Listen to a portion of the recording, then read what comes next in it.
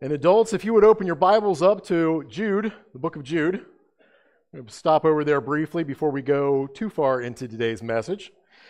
We are in a series called Beyond Belief, where we are looking at Christian apologetics, evidences for the faith. And if you've been here with us during this past month, you'll hopefully have had 1 Peter 3:15 printed out and somewhere in your house, located somewhere so that you can be memorizing it. We're going to do that here in just a moment.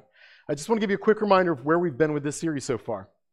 We started out with a discussion of truth. What is truth? And looking at what God, the existence of a God, does to something like the nature of truth. And what truth looks like if there is no God in this cosmos. We talked about how meaning and purpose for existence are integrally tied to whether or not there is a God and there is that truth that accompanies him. We talked then about why something rather than nothing at all. We looked at our cosmos and we said, isn't it strange that such a thing should emerge? Why would this incredible something be here rather than just nothingness? And then again, we talked about how meaning is intrinsically tied to the idea of this universe if there is a God. But if there is no God, then there is no meaning. Last week as we got together, we talked about God revealed in nature, and we particularly discussed origins, different theories of origins, and how every single one of the theories points dramatically to the existence of God, such that we're really left with no alternative than to say, what is the something that caused this universe, and have to consider God as an option. This week we're going to be discussing God revealed in nature again. This is going to be probably the most scientific, intensive week that we're going to have here. So hopefully you all had your coffee and are ready to go. Scientific notation required today. You're going to have to know exponents in order for this to make sense. Well, I'll explain it again. I know it's been a long time since high school. Let's quickly do our memory verse and then we'll get rolling, okay? Ready? All right. But sanctify Christ as Lord in your heart. Always being ready to give a defense to everyone who asks you to give an account for the in you, yet with, oh, you guys did better than first service today. Nice job. Nice job. New memory verse next month. Okay, so beginning next week, we're going to be starting another one. Man, every month? Yeah. I want to talk about skeptics before we get rolling today, and I want to turn our minds back to the kind of the ministry aspects of what we're doing with apologetics. I remember when I first began investigating the truth claims of the Scripture when tied to ministry, and I remember being overwhelmed by a lot of the scientific evidences I'm going to be trotting out for you guys today. And I remember thinking to myself, this is it. I've got it. There is no way an atheist can reject what I'm about to tell them. I've got this locked down. I've got it tight. As soon as I marshal these evidences and trot them out, surely every non-believer will be persuaded. I found much to my sorrow that I was wrong. It's not that the evidences aren't powerful. There have been so many times where I've been in discussion with non-believers and I've kind of backed them into an ideological corner, but they don't concede and they don't change their mind. Why is that the case? Because human beings are a lot less objective than we like to pretend we are. Just want to briefly recount some of the instances I've had over the years. There was one instance where I was talking to a guy and we got to the point where he had nothing else to go on. And he said to me this, he said, I know you're wrong, I just don't know how you're wrong yet. I had a high school student who was fairly bright, and he and I were talking. He was a big fan of Richard Dawkins, an adamant atheist. And he said, well, the problem is this is not fair. You've gone to college and I haven't gone to college yet. As soon as I go to college for a few years, I'll know why I don't believe. And so basically I already have my mind made up. I just have to find the facts that fit with what I already believe. There was one instance where I preached a sermon, preached the eulogy for one of my former students, and a woman was there, and I present the gospel message as part of funeral services, and in the aftermath of it, she came up to me and she's like, I want to know if what you're saying is true. Can we get together and talk? And so we set up a time where the church secretary was there so that I could have this conversation with her. And in the course of the conversation, it became very clear very quickly that she'd never heard any evidences for Christianity. And she was just stunned, shell-shocked. And by the time we hit the end of the meeting, she was shaken. I mean, quite literally, like she was frazzled. You could just see it in her because she's going, could this be true? And so she set another time for us to meet, and we got back together. And when we got back together, she had a prepared statement. And she said to me, okay, I've got it here now. I'm ready to respond. And I said, okay. So she started in, and I said, well, let's stop each point, and we can kind of address each point as we go. No. I'm going to read the whole thing. Okay. So I just started taking notes as she went. And she got to the end of her litany, and I said, okay, let's address some of these things because you made some mistakes in what you're saying here. She says, no. I've already got it clear in my mind. That's all I needed. And then she gets up and literally runs out of the room. She was gone. I never saw her again. But this is indicative of the mindset that many people have. Now, there's a tendency in us as believers when we encounter something like that to be like, skeptics fit this Romans 1 paradigm, and I'm looking at them like, you've got a hard heart. You know, as Stephen described it. Remember Stephen making a defense of his life. He's talking to these people who are about to stone him to death. And he says, you stiff-necked people. Stiff-necked people. You know what that means? Yeah, it's a reference to beasts of burden, animals like mules or donkeys or oxen. And if you've seen people plowing with an animal like that, there's some animals you saw on the reins to get them to turn. And even though it's hurting them to resist, they just tighten down their neck and they refuse. And Stephen's like, that's what you are. You're stiff-necked people. You're resisting the will and the design and the desire of God. There's a tendency for us to go, I'm writing you off. Right? I'm not casting my pearls before swine. Which is a great way to discuss this with people. You're a swine, you pig. You get no more of my pearls. But there's a biblical precedent for that, where you literally just write people off to some degree, and you go, I'm not going to waste time with this anymore. Let me just say, we should be like God is and be long-suffering in reaching that point. Jude, chapter 1, verse 22. Here's what you need to know. Skeptics matter to God. God cares about people with doubts. If you're here today and you doubt the existence of God, you're in a great place. I'm glad you're here. Some of the most profound Christians I have ever known were people who started out hating God and hating the idea of God. But eventually something softened, something broke in them. Look at Jude chapter 1, verse 22. And have mercy on some who are doubting. The term mercy, when you hear it, think of the word pity. Have pity on those who are doubting. Save others, snatching them out of the fire. And on some have mercy with fear, hating even the garment polluted by the flesh. Skeptics matter to God. Doubters matter to God, and they should matter to us as well. We are on a rescue mission, and it requires pity, and it requires boldness, and it requires shrewdness. We've got to even be careful that we don't put ourselves in a condition where we're being tainted by the ministry we're trying to perform. All right, let's go to the Lord in prayer, and then we'll get rolling. Master, we desire to be shrewd, to be careful and thoughtful. We desire to be full of pity for those who are outside of you, who don't know you. But Lord, you know them. God, we ask your blessing on us as we begin to invest ourselves in today's message. Master, again, I'm calling out to you, just as we saw in the book of James. Give us wisdom beyond our natural means. Help us to have understanding that really alters eternity, that makes us kingdom workers and kingdom warriors who are powerful for your gospel. God, I pray again that this wouldn't just be trivia we take in, but this would be something that bolsters our faith, that gives us confidence in speaking to others about you. And Lord, that there might be those moments where we sow seed and where it takes root and flourishes. We love you, God. We give you this morning. It's in your most precious name we pray. Amen. Today we are going to be discussing the teleological argument for the existence of God. Yeah, now everyone say teleological. Okay, you're probably never going to go to somebody and go, get ready, I'm gonna pounce on you with a teleological argument. It's generally not the way you're going to approach it. The teleological argument is an argument made from complexity. It's an argument that a person makes when they see the honeycomb that comes out of a beehive and they go, that looks designed. That does not look like something that occurs by chance. Or when you've tasted a strawberry and you go, I can't believe that that is the result of just purely natural forces. It seems like something like this was designed. Or when you look at the cosmos and study and understand the cosmos. The argument began with a man named William Paley. At least he's the one who popularized it. William Paley was a Christian. He was a proto-scientist known as a naturalist philosopher. But he began discussing and kind of use this illustration to help people understand the teleological argument. Here's what he said. He said, imagine I'm walking through a heath, and I trip on something, and I look down, and it's a stone. A stone does not look designed. For all I know, that might have been laying there forever.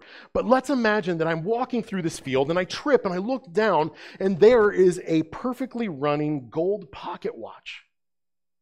I don't look at that and say, my goodness, look at how the elements have come together. Instead, as soon as I see a pocket watch, as soon as I see that intricacy and that design, I'm left thinking, this is a designed entity. If I see a watch like this, I know instantly that there is a watchmaker. And William Paley then expounded on this, and he said, look, if a watch is complex, if you've seen the intricate gears inside of a watch, if that is complex, how much more so our cosmos? Now, that meant something in 1802 when William Paley said it, but it means way more now in 2020. Do you know why? Science has advanced a little bit since 1802. We now know far more about the complexity of this life than we used to. And so the argument from design is more powerful now than it even was then. Teleological comes from the Greek word telos and logos, the logic of telos. Telos is the Greek word for outcome or end result. What the teleological argument is saying is, look at the end result. Look at the complexity here. Could this possibly have happened by chance? Or is it designed? Psalm chapter 19, 1 through 3, we see David saying much the same thing as he worships the Lord. Here's what he says. The heavens are telling of the glory of God, and their expanse is declaring the work of his hands. Day to day they pour forth speech, and night after night they reveal knowledge. There is no speech, there are no words, no language where their voice is not heard. Look at the complexity of this universe. Does it not scream that there is a God? Well, let me give you two versions of the argument. Unless you're in a systematic debate, you're probably not going to trot it out, but it's helpful for you to know. The first version of the argument is what we call a probabilistic argument. Probabilistic means it's probably this way. Make sense? Probabilistic argument. Premise number one. Immensely complex structural functionalism. There's a mouthful. Immensely complex, meaning it's very complex, but it's structural. It also bears a resemblance to something that's structured, and it's functional. It works. Immensely complex structural functionalism is generally not observed as having resulted from chance, that is, from random processes. The universe, that is, the cosmic order, is immensely complex and structurally functional. Nobody disagrees with that. I don't know of any atheist who doubts that for even a moment. Conclusion, therefore, it is most probable that this universe is not the result of random processes. The next version of the argument, I just want to trot out really quickly, bear with me, is the deductive argument. Deductive arguments are logical arguments where if the premises are true, the conclusion is guaranteed to be true. So in order to defeat a deductive argument, you have to defeat the premises. Premise number one, the complexity of this universe must be explained in terms of design, chance, or natural law. What are the three things that it can be explained in terms of? Design or natural law. Remember those three. Premise number two, it cannot be explained in terms of chance or natural law. Conclusion three, therefore, it can only be explained in terms of design. Now, that might not seem that powerful to you. Before our session's done today, this argument will be locked down in your brain probably as something exceedingly powerful. Let's discuss the anthropic principle. Yeah. Anthropos is the word for man. Anthropic principle means man-centered. So anthropology is the logic of man, right? Anthropos, or an anthropic, is meaning man-centered. Here's the deal. There were scientists years back who developed something they called the anthropic principle. These were not Christians. These were just scientists who went, you know what? The more we look at this universe, it seems like it was made with man in mind. It seems almost intentional, like this whole thing seems to be conducive toward the existence of human beings. It almost seems like it was designed with humans in mind, almost as if. Now, this has only gotten better as the years have gone on. The popular version of this is what we call the Goldilocks principle. You remember the Goldilocks story, right?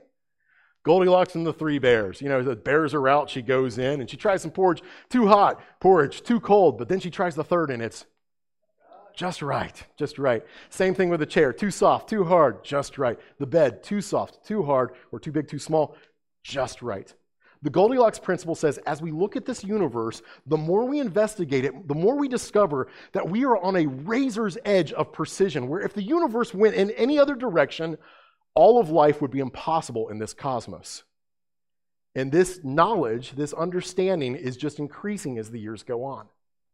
Last week we discussed origins of the universe, and we touched in on Big Bang cosmology a little bit. Remember, Big Bang is not a mechanism. Big Bang is somebody said it, description. It's a description of what the universe would look like. So if a Big Bang happens, it is nothing, whoop, everything. That's all it is a description of nothing, everything. That being said, if the Big Bang occurs, we now know something really bizarre happened. In those first nanoseconds of the universe's existence, and by nanoseconds, I mean Planck time. Planck time is the time it takes light to travel 10 to the negative 33 centimeters. That's fast. That is such a small microcosm of a second that it is hard to even be able to conceive. In those first nanoseconds, the universe went from nothing to almost its present size. That is fast. But here's what happened. During those first nanoseconds, you'll remember we talked about this a little bit last week. There are no physical laws. There's no law of gravity. There's no mass of the proton. All it is energy expanding, and then suddenly, boom, it all locks down into more than 40 physical constants. I think it's 46 physical constants that are perfectly aligned where they adjust anywhere in any different direction, and the universe is unlivable.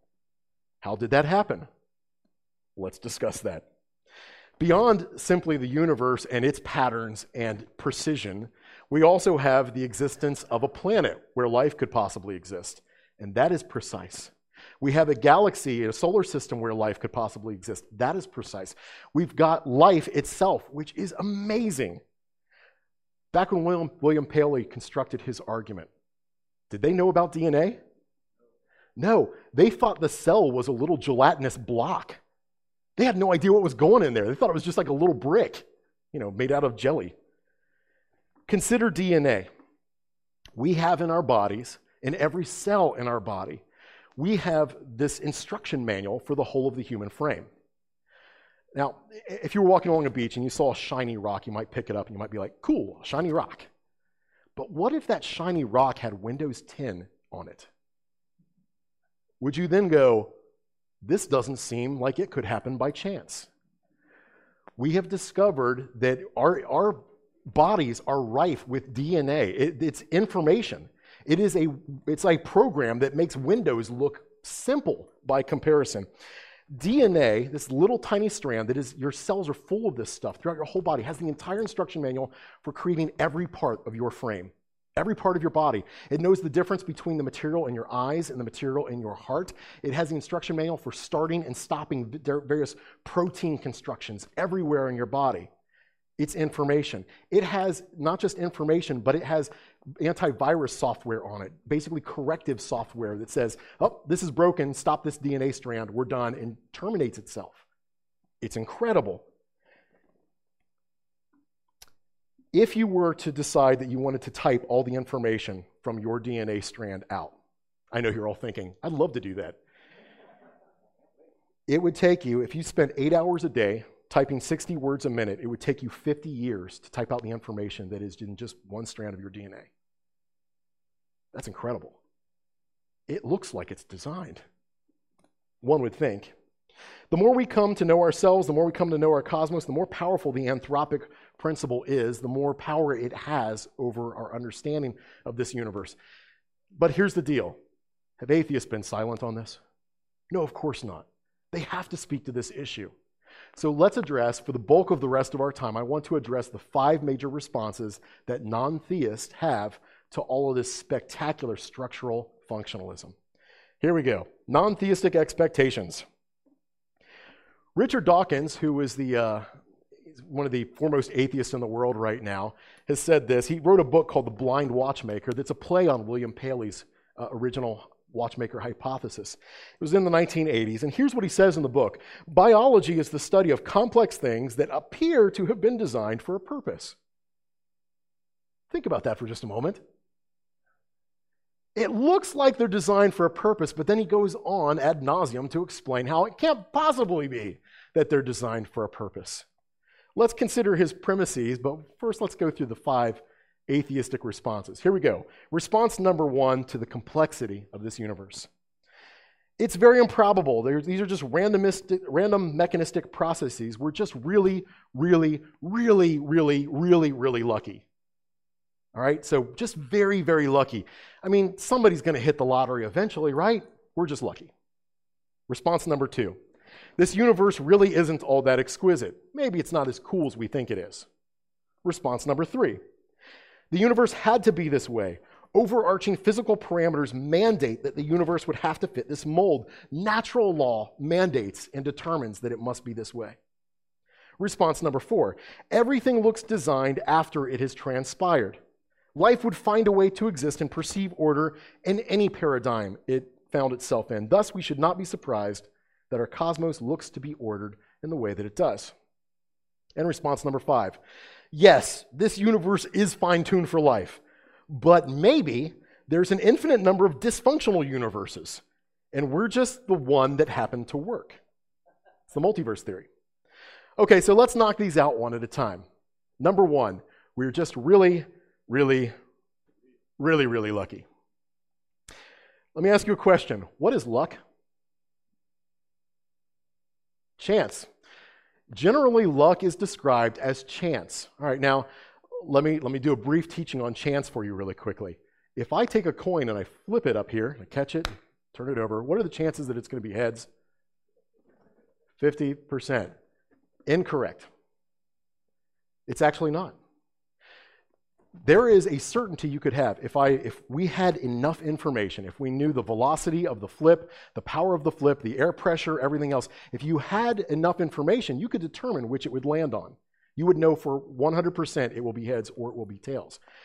Chance is a description of human ignorance. We don't know which it will be. And so that's what we're describing. I don't know how this is going to pan out. I don't know how this is going to work out. R.C. Sproul wrote a book not too long ago, before he passed. He said, chance cannot do anything because chance is not anything. If you say that this universe is the result of chance, you are saying that it is the result of nothing. It is the rabbit out of the hat, only there is no hat. There's no magician.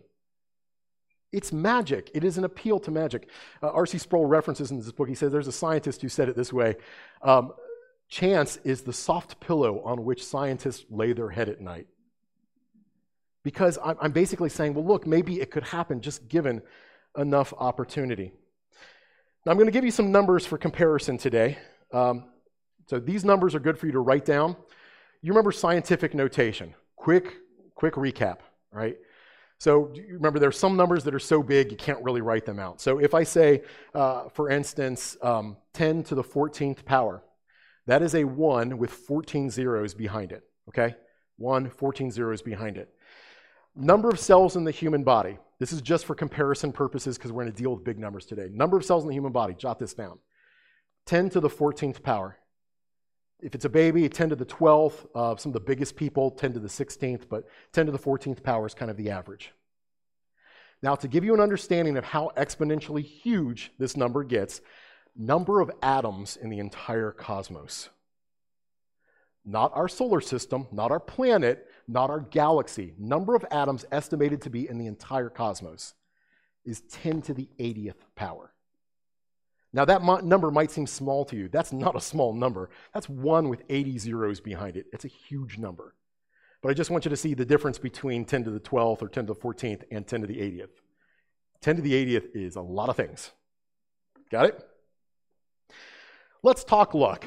Imagine I go to play the lottery this week. Now, I don't play the lottery, but let's decide I'm going to play Mega Millions. This week, I'm going to buy one ticket. And I go out and I buy my one ticket. My odds of winning Mega Millions are 1 chance in 175 million-ish. If you play the lottery, that's why you call it the stupidity tax. You're not going to win. But you think, somebody wins occasionally. Let's imagine that I play my one ticket, I spend the money on the ticket, I actually win. One chance in 175 million. People are all happy, like, yay, Ben, great job. I know you'd all be thrilled for me. Yay, we can build a new church or whatever. Good deal. And I'm all happy and celebrating, and it's ridiculous. I can't believe I won. And so on a lark, I say, you know what I'm going to do? I'm going to go out and I'm going to buy another lottery ticket this week. Just one. And I go out and I purchase another lottery ticket. And I win again. Now, at this stage of the game, every intelligent person in this room goes, something's up.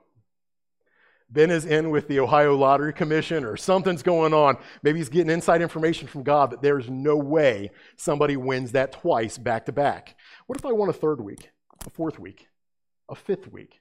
At some stage of the game, no matter how much you believe in luck, you're going to stop and go, this is stupid. There's no way this can happen. The numbers we're looking at today are going to be, they're going to make this lottery winning and sequential lottery winning look like nothing.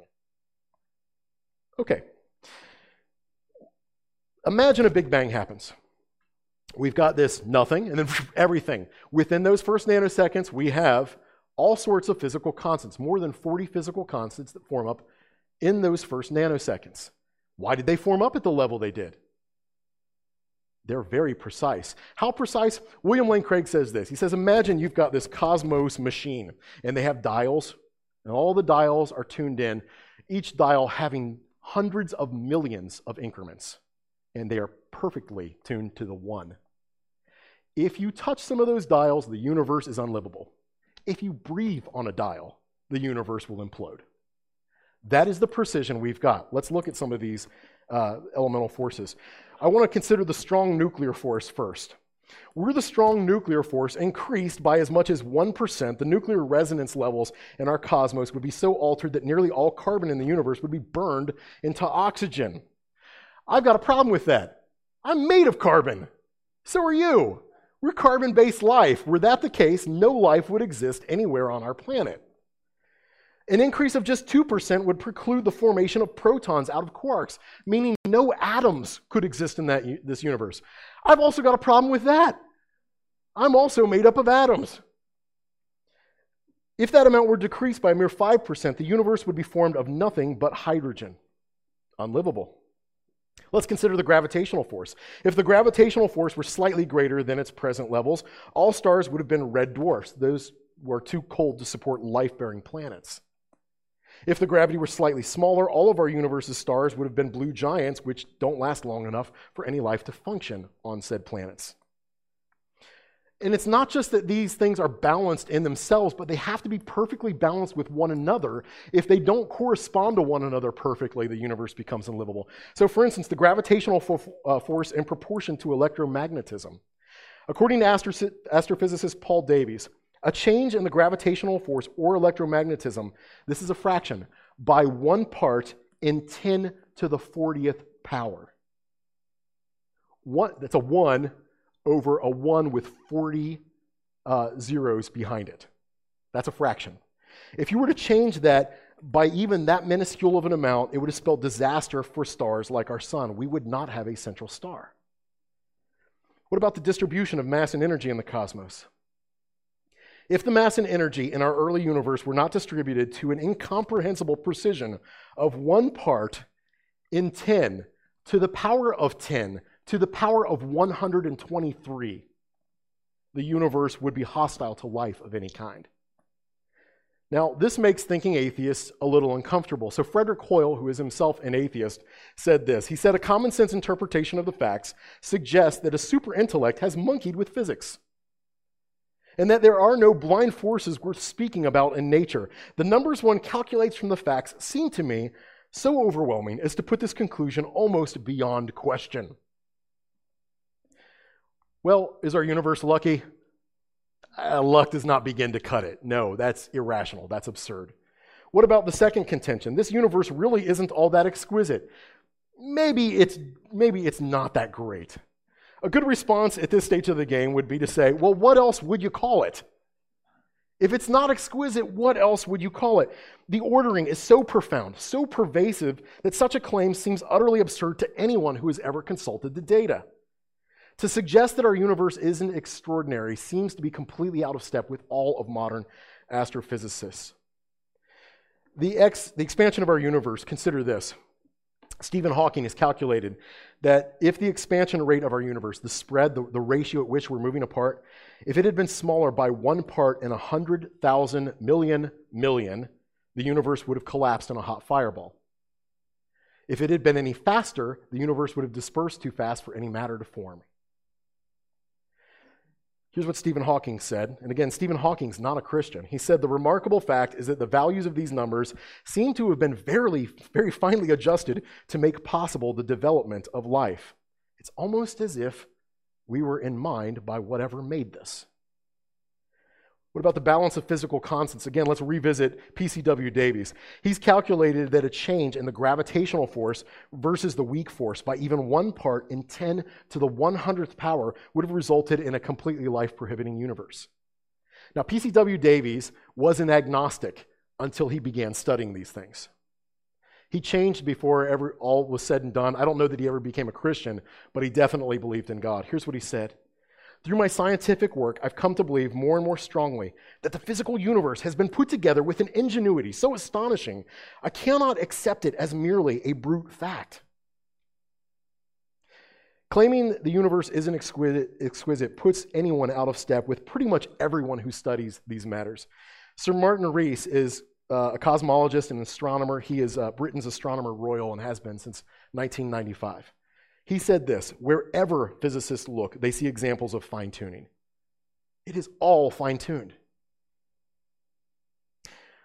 But let's imagine we get a universe, and the universe is perfect, like our universe is. We still have issues. How do you get life?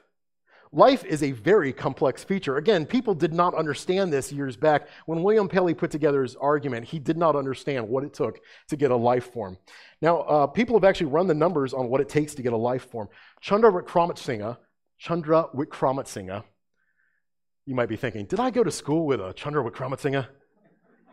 It's not a name you hear too often. He's a Buddhist. He is a Buddhist. And Frederick Hoyle, the atheist I mentioned previously. The two of these guys got together to run the numbers on obtaining the requisite enzymes necessary for even the simplest cell. Now, when I say requisite enzymes, I'm not saying a cell, a living cell. I'm saying the component parts, the brick and mortar parts for a single cell. They ran the numbers. They determined that the odds of getting those enzymes is on the order of 10 to the 40,000th power. One chance in 10 to the 40,000th power. Now consider the number of atoms in the universe is 10 to the 80th power. It's ridiculous. Now again, these guys are non-believers. They're non-Christian. Here's what they said. Since the number of atoms in the known universe is infinitesimally tiny by comparison, they argued that even in a whole universe filled with primordial soup would not have a chance at putting together life. Not a chance. They said your odds are better of having a tornado go through a junkyard and put together a fully functional Boeing 747 than to actually see a single cell created by chance. And there's another problem with that. The stuff that is required to make a single cell is also caustic to all life, which means even if it forms, it's going to be destroyed by what formed it. These are serious problems. Abiogenesis is a problem riddled, the idea of life emerging by chance. But it's not just that you have to have life by chance, you've also got to have some place for that life to develop. Can we consider planet Earth for a little while? Let's think about our planet. Now, if you're a sci-fi junkie and you like sci-fi stuff, you've probably thought, oh, wouldn't it be great to be part of the kind of Star Trek universe and be planet hopping all over the cosmos? Once you know what it takes to generate life and have a life-permitting planet, you realize it is very unlikely that there is any other planet anywhere in the entire cosmos that could support life. Maybe, but unlikely. Let's look at what's required with planet Earth. How do you like that weather today? It's pretty nice, right? Aren't you glad it's not negative 413 degrees? Or 260 degrees? We have a natural satellite that is going around us, the moon. It's relatively in the same place we are in our cosmos. That is its temperature swing, 600 degrees. Our temperature is the most stable we've seen anywhere in the cosmos. About 150-degree swing is what we've got on planet Earth. Enough that we can sustain life in the middle. Think about what would happen to all life on this planet if we went to 250 degrees or down to negative 413. And again, that's our natural satellite. So what's the deal there? How is it that we're able to maintain this really, really nice, comfortable position? It's almost like it was designed. Think of Earth's tilt and rotation. Earth's tilt and rotation creates a very large inhabitable zone that we've not witnessed anywhere else in the cosmos. We've got predictable wind effects known as the Coriolis effect, and that distributes heat and cold fairly evenly over the bulk of our planet. In addition, our days and seasons are put together in such a way that our planet is able to maintain a temperature that is stable throughout most of the year. We evenly distribute with the wind patterns, we evenly distribute a lot of that heat over the whole surface of the Earth. With very little adjustment, we reach a position where the Earth's oceans would freeze if we were tilted out in any other direction. If the Earth was just parallel to the sun, instead of being on an axis that is tilted away so that we've got seasons, we would have a multiple 100-degree equator zone with freezing zones beyond it, and the wind patterns would be hurricane force, so that we'd constantly be outside, if you imagine this, being outside and it's 250 degrees. Well, I don't want to go outside today. But then a polar wind comes through that knocks it down to multiple hundreds below. Can you imagine life like that? No, you can't, because life would not be sustained on this planet. In addition, we've got Earth's atmospheric composition. How many of you are happy that we've got an atmosphere filled with nitrogen? So you're like, I don't know, am I? Is that good? Yes, it's very good. 78% of our atmosphere is composed of nitrogen, which is a gas that does not mix easily with anything else. It's an inert gas. If we did not have a massively inert gas populating our atmosphere, you would have chemical reactions everywhere. Anybody want sulfuric acid in their lungs? Me either. Nitrogen does not mix with most things. It's stable the way it is. And so we have about 20% oxygen, about 78% nitrogen, then we have a little bit of argon and a little bit of carbon dioxide in that mix as well. But the thing is you might go, I like oxygen. I'm all in favor of that. Do you know if our oxygen was bumped up, it would destroy our DNA? If you had much more oxygen than we've got right now, it would start breaking down your cells. That would be bad. Most of the mammals on the planet would die. If oxygen were just maybe like 5-10% higher, do you know what would happen when we had a forest fire? There would be no way to stop it. It would literally burn off an entire continent. There'd be no way to control that fire. You couldn't possibly put it out. It looks like it's designed. What about Earth's water supply? That's kind of a big deal. You might not realize how much. Our oceans absorb tremendous amounts of heat energy from the sun, which would otherwise turn this planet into a massive desert. Our oceans also absorb greenhouse gases. Those gases, if they were allowed just free rein, would turn our planet into a planet like Venus. It would be all caustic. We would be dying. That's an understatement. All right. In addition, we've got these kind of water cycles which clean both the water that is on our planet and clean the land. Do you realize that without rain cycles like we've got, that dust would just continually build up all over the continents, and we would have dust storms, the likes of which would destroy civilization? Again, something you don't often think of. Earth's oceanic currents and lunar tides. The ocean currents created by our planet are created by planetary rotation, by heat convection, by water cycles, and by our moon. Our moon, by the way, about 1/80th of Earth's size. We don't see many moons paired with planets, anything like it. But our moon performs incredible functions for this planet as a natural satellite. We think it keeps our poles lined up, that without the moon, probably our poles would be shifting very regularly and moving out of orbit so that continents would move to different places. That would be nuts. All right. We've also got, with this water cycle, we've got a constant filtration taking place across the whole planet. So the waters are being cleaned throughout the entire planet. And as that happens, that's a pretty good thing.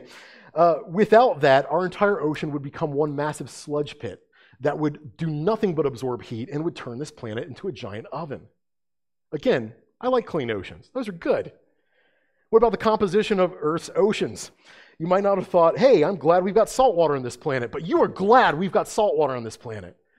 Since as long as we can determine, the oceans have been at about 3.5% salinity. That's how much salt they contained. If you bump it up to a 5% salinity, it would kill everything in the ocean. If you lowered that amount of salinity, all the plankton in the ocean would not be buoyant enough and would sink and would die. And when the plankton died, every single other thing in the ocean would die, because plankton feed the entire life cycle throughout the ocean. Why is the ocean at 3.5% salinity? How did that happen? Why is its pH level where it is? Here's the deal. We should have, you guys remember the Dead Sea? Right? It's just water that dumps in and then it evaporates, and this Dead Sea just gets more and more minerals in it. We still don't know to this day why our saline ratio has not just continued to skyrocket, why it stays at 3.5. It's a mystery. Again, it's almost like it's designed. Without the saline content, by the way, bacteria would also spread out of control through the world's oceans, and you don't want that either. Earth's crust composition and plate tectonics. You might not think plate tectonics are important. They're very important. Most scientists who study this stuff say once our plates stop shifting, the Earth is on a very small time scale till everything is gone and dead. What do the plate tectonics do? Well, first let's consider our crust for just a moment. Earth's crust thickness falls into a particular range conducive to life. Any thicker, and it would negatively impact the quantity of oxygen in our atmosphere. We wouldn't have the amount of oxygen we've got. A thinner crust would result in excessive volcanic activity, massive volcanic atmospheric pollution, and unstable plate tectonics. As it is, our crust allows for a very slow-rolling carbon release into our atmosphere. Too much carbon will kill everything on this planet. We've got just enough carbon coming out, and the ocean is absorbing just enough carbon that it doesn't destroy us all. We're lucky. Yeah. If plate tectonics stop, they say our ocean will not maintain a liquid form at any point in the future. So once plate tectonics stop, they think the oceans are all going to freeze up or go into gas. But it'll be done. Earth's size and position in our solar system. Our distance from the sun allows us to have moderated temperatures. If we were much further from the sun, our water would all boil. If we were much closer, would freeze. If we were much closer, our water would boil. If Earth were smaller, we could not hold our atmosphere. It would have just blown off. Right? It would be sucked away by comets or anything else that passes the planet, or by solar flares. It would just knock our whole atmosphere off.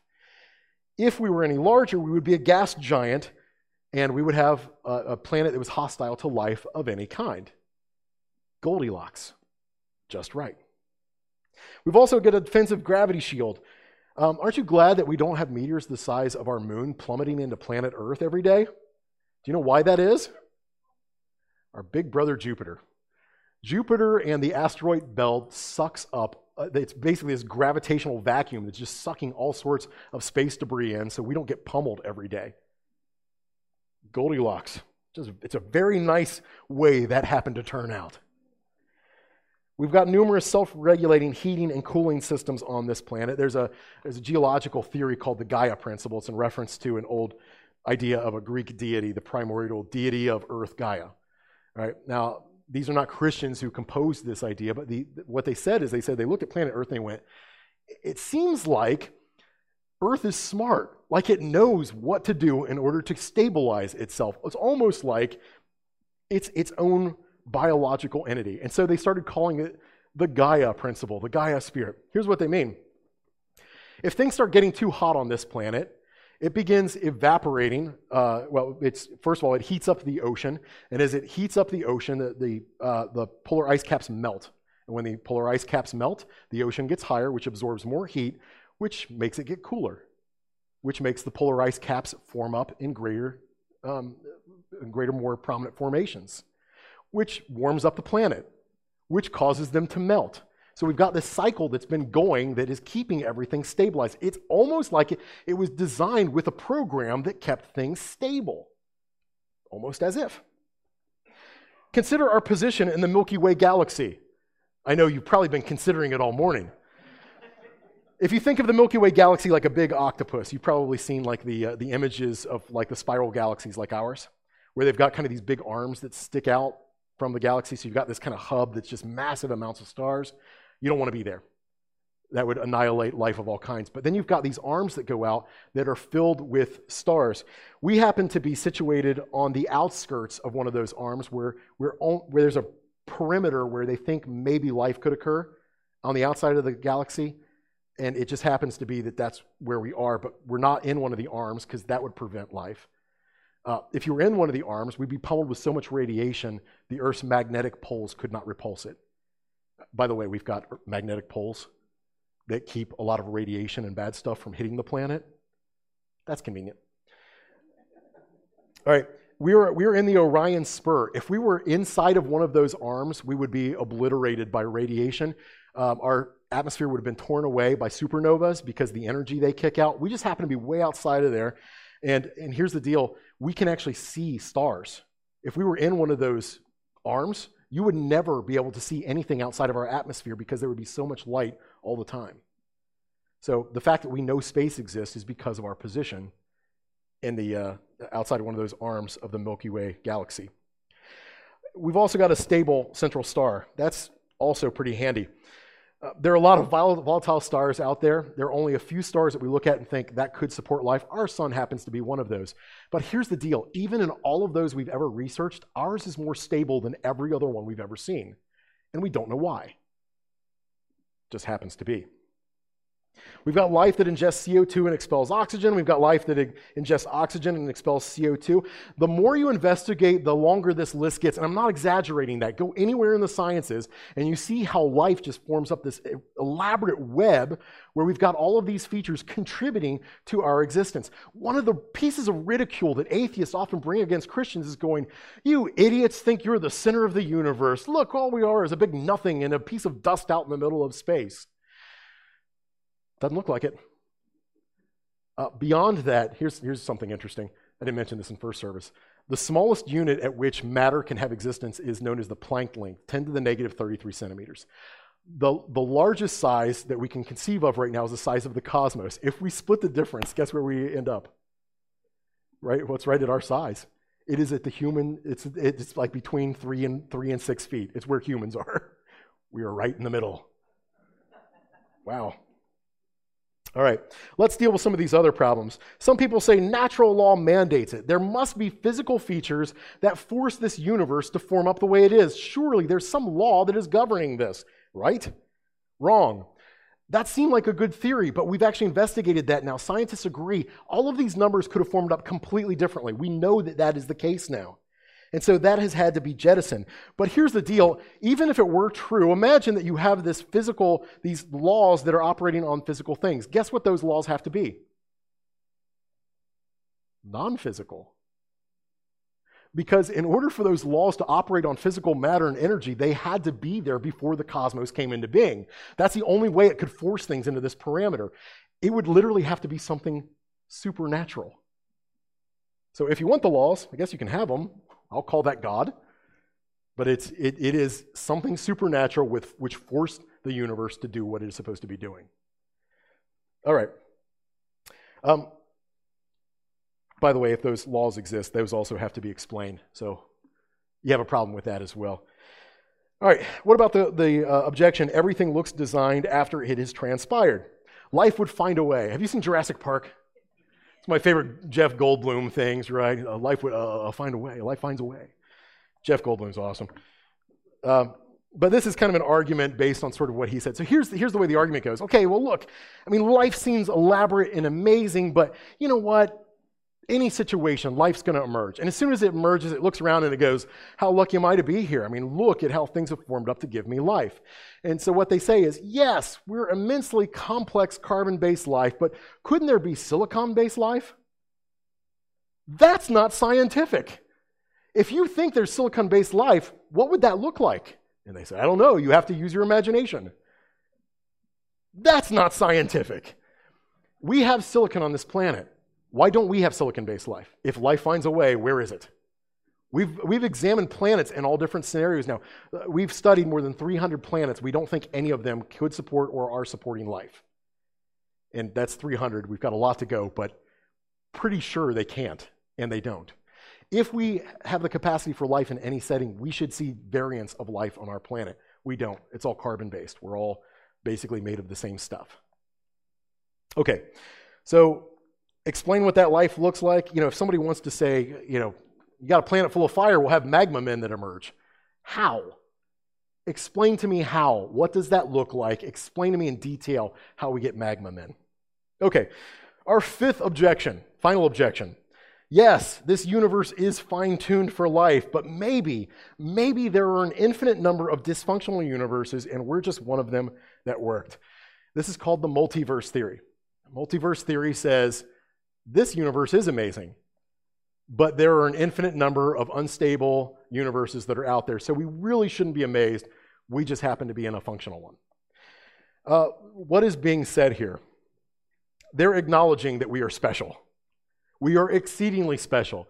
But rather than give glory to God, what they're doing is going, undetectable, unknowable universes exist. And we're not talking about galaxies. We're saying universes, entire universes. Undetectable, unknowable universes we'll never be able to fathom or understand. They're just out there somewhere. And that's why we are as complex as we are. Rather than giving glory to God, these are individuals who rather crassly, in sort of an obscene response, would rather embrace the idea that we are a huge accident. By the way, the multiverse is very fun to argue with because it's full of all sorts of weird contradictions. Here's what multiverse theorists say. They say every conceivable universe must exist because there are an infinite number of them. So there's a universe where everything about what is happening now, from the very beginning till now, is the same, except that my paper was here instead of here. Right? And that's what multiverse theorists believe. Now, if you say to them, okay, so you're telling me every conceivable cosmos has to exist. Most of them, because most people who adhere to this adhere to it popularly, will say, yes, every possible universe. So you say, you're telling me that there's a universe that's made out of nothing but number 2 pencils. And they have to say, yes. I know it's all the rage in the science fiction world right now. Everybody wants to talk about multiverse and think about multiverse. It is not scientific. As soon as you label something undetectable and unknowable, you're saying not science. We cannot assess those things. We cannot know that those things are there. Here's one of my favorite responses to the multiverse theory. A former student of mine was interacting with somebody. He's now a teacher in his own right, and teaches some apologetic stuff, but he was interacting with somebody who believed in multiverse theory, and he said, so you're telling me every conceivable outcome is out there? The guy says, yeah. He says, okay, so there is a universe where one God exists. The guy's like, yeah, I mean, it's probably a lot of them, yeah. Okay, but there's every kind of universe. Yeah, there's every kind of universe. So you're telling me there's a universe where the one God exists, and that God decided that he would come and live among humans and then give his life for the sins of the humanity so that they could be saved and spend forever with him. And you feel the jaws of the trap closing. Yeah, I mean, I guess that world exists. How do you know we're not that world? Yeah, multiverse. There are a few more others that we could go into. We're not going to do that now, but suffice to say, these are sort of the big ones on the world stage right now. Let's close out. The explanations offered by non-theists fail. They fail utterly. I'm remembering there's some huge chunk of this. I think I missed an entire page out of this. Did a lot of this go by? Oh well. I'll just try it out one more. Cosmologist Donald Page calculated the odds of the 40 physical constants in our universe arriving just at the levels they arrive at perfectly by chance. And assume a Big Bang happened. Just the odds that those things form up at the levels they do, one chance in 10 to the power of 10 to the power of 124, or 10 billion to the 124th power. That doesn't account for life or anything else. That's just how obscene that idea is. So where does all this evidence get us?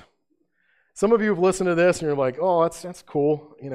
Maybe I can take some of these numbers and go hit some of my friends over the head with them, and maybe they'll be compelled to believe. As I said at the beginning, I've talked people into corners with these issues over and over again in life, but that does not mean that people are going to convert. Most people will not acknowledge when they have gone wrong or where their arguments have failed. Remember, as Paul told us in Romans 1, that people suppress the truth by their wickedness. So what are we to do with this? The Lord doesn't do compulsion. The Lord will not give you so many and such powerful ideas that you will be able to bludgeon the hyper-intellectual into submission to God. If he did that, then he would really be taking free will away from the intellectual elites. And by contrast, he doesn't leave us without information such that people who are vastly ignorant have an advantage in coming to salvation. This is what this tells us. God gives us the opportunity to love him with all of our minds or reject him with as little of our minds as we'd like to commit to the project. So what do you and I do? We continue to sow seed. For some people, giving data and information is going to really help them to knock down the barriers that stand between them and God. And so we continue to sow seed. For those who have eyes to see, who have ears to hear, we marvel at our God. And if we're diligent, we will occasionally encounter people who want to marvel at our God with us. Open your Bibles to Romans chapter 11.